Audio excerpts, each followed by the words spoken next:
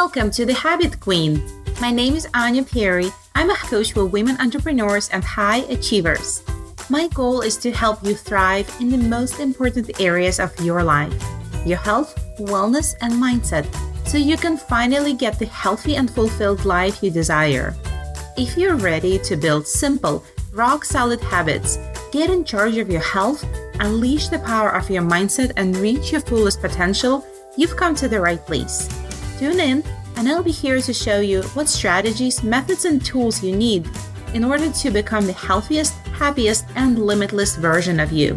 Thank you so much for joining, and let's begin.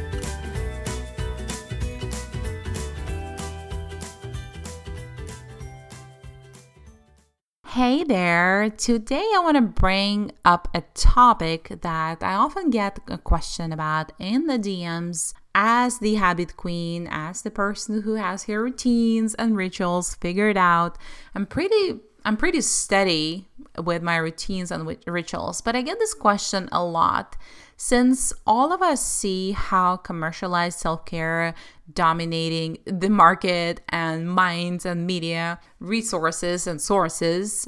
It's often hard. I find it often hard for women to find something that works on a deeper, more intentional level. And I was walking my dogs this morning and I was thinking, I don't mind the commercialized self-care such as bubble baths and manicures and pedicures and getting a massage.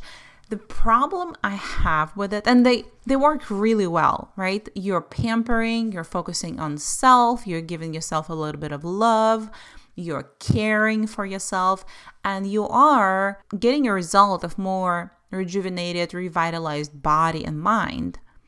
What happens often, those things usually affect your body more than mind and soul. And I'm a true believer in this natural, holistic connection between the three. Your body and mind and soul need to be all aligned and taken care of. And there are certain things you can do every single day and you're doing them already and you can improve that I consider being self-care, such as eating nutrient-dense foods, sleeping 9 hours a day. If you're a new mom and if you're hearing those numbers, I know, I feel for you. Not everybody can afford so much sleep, but just focusing on good quality sleep is important.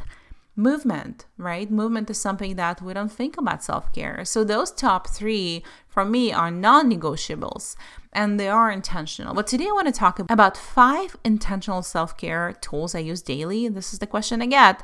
Did I get to the point? No, I didn't. What can I use for intentional self-care? What can I do daily to feel like I'm grounded, to feel like I'm centered and I'm feeling loved and I feel like I'm making progress on my journey aside from making progress in my career or my relationship or with my kids? So these are the self-care tools I use daily. I'm going to dive straight into sharing them. And the reason I love them daily because they don't take a lot of time at all. Most of them take 2, 3, 5, maximum 10 minutes. I don't have an extensive morning routine anymore. Things vary for me. But these are really, really, really good tools. Maybe you heard of some of them. Maybe you haven't. I'm sure you heard about a few. But I'm going to share how and what I do. And you can hear my voice cracking because I've been talking so much this week in coaching and recording. And I'm going to finish this. I'm going to stop talking for a while. So 5 intentional self-care tools I use daily.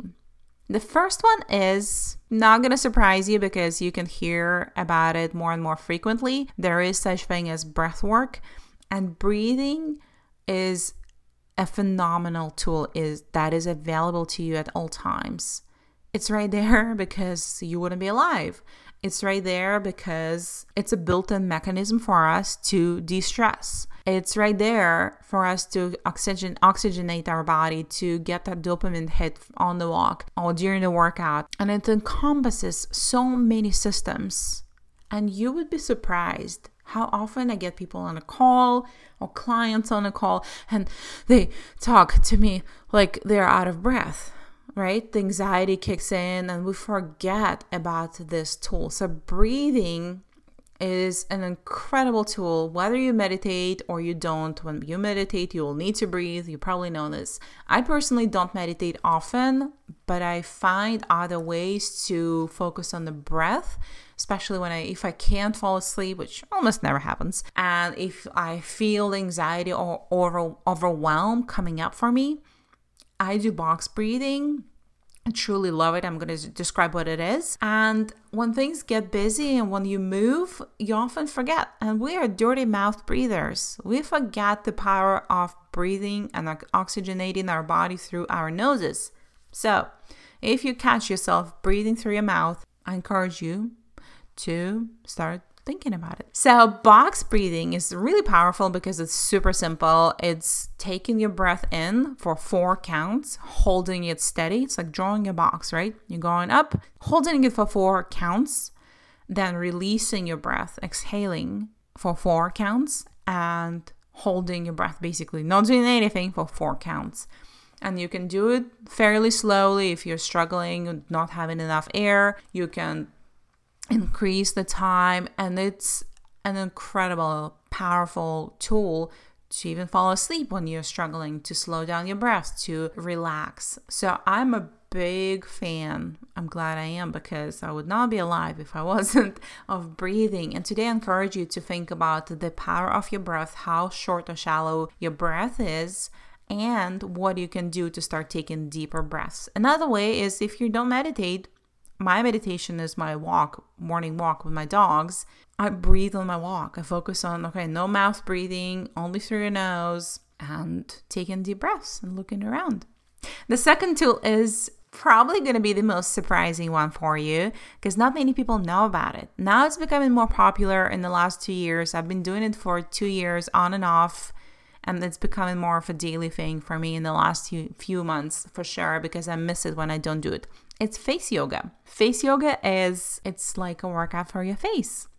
And it's a very gentle practice. I'll tag one of my favorite accounts, the lady I learned from. Her name is Karin. And I've learned face yoga as a tool to get my face in shape, because I'm not 20 anymore. And I don't plan on doing any Botox. I don't want any chemicals in your body. No judgment if you do Botox. I have been doing face yoga that not only lifts your body and stops aging, it also makes 42 muscles of your face move. Aside from regular smiling or grimacing, we don't do many movements with our face. We do it with our body. So face yoga works like an exercise for your face. You do it for 30 seconds. You do a set of specific exercises to work on part of your face, and then switch it up to a different part. I love it so much because it's meditative. You're breathing, you're putting fingers on your face and holding muscles and creating resistance in different places. And it's fun. You're making really cute, funny faces. So I'm a big fan of face yoga. The number 3 tool that I have for you today is taking pauses in between the tasks. And while you do that, because breaks are important, if you're a high achiever, you probably don't take them enough. I encourage you to start taking them, but doing something in those pauses, something fun. I use Denerol. It's one of the chiropractor tools that helps your neck pressure. If you have neck pain or headaches, I use Denerol. It's a tool you put on the ground and roll your neck on it, lay on top of it to create some pressure points, trigger points.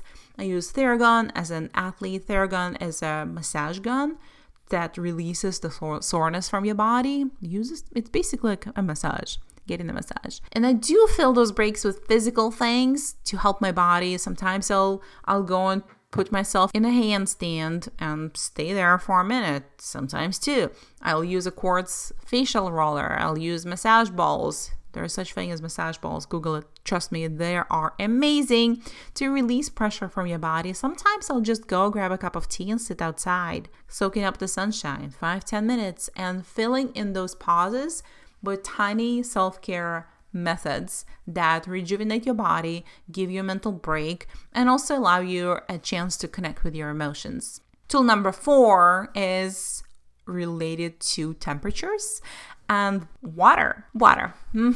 Yes, I'm known for taking cold showers. In the summer, I'm still a chicken when it comes to winter, but I don't mind an occasional dip dip in the lake when it's cold. And hot showers are good too because they release that fatigue and pressure and soothe you. So water generally all encompassing.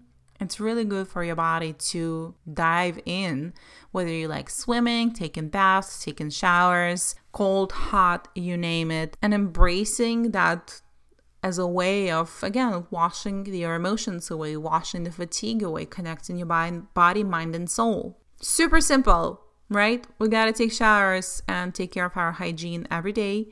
So that one is one of my favorites as well. The fifth and final self-care tool I use daily.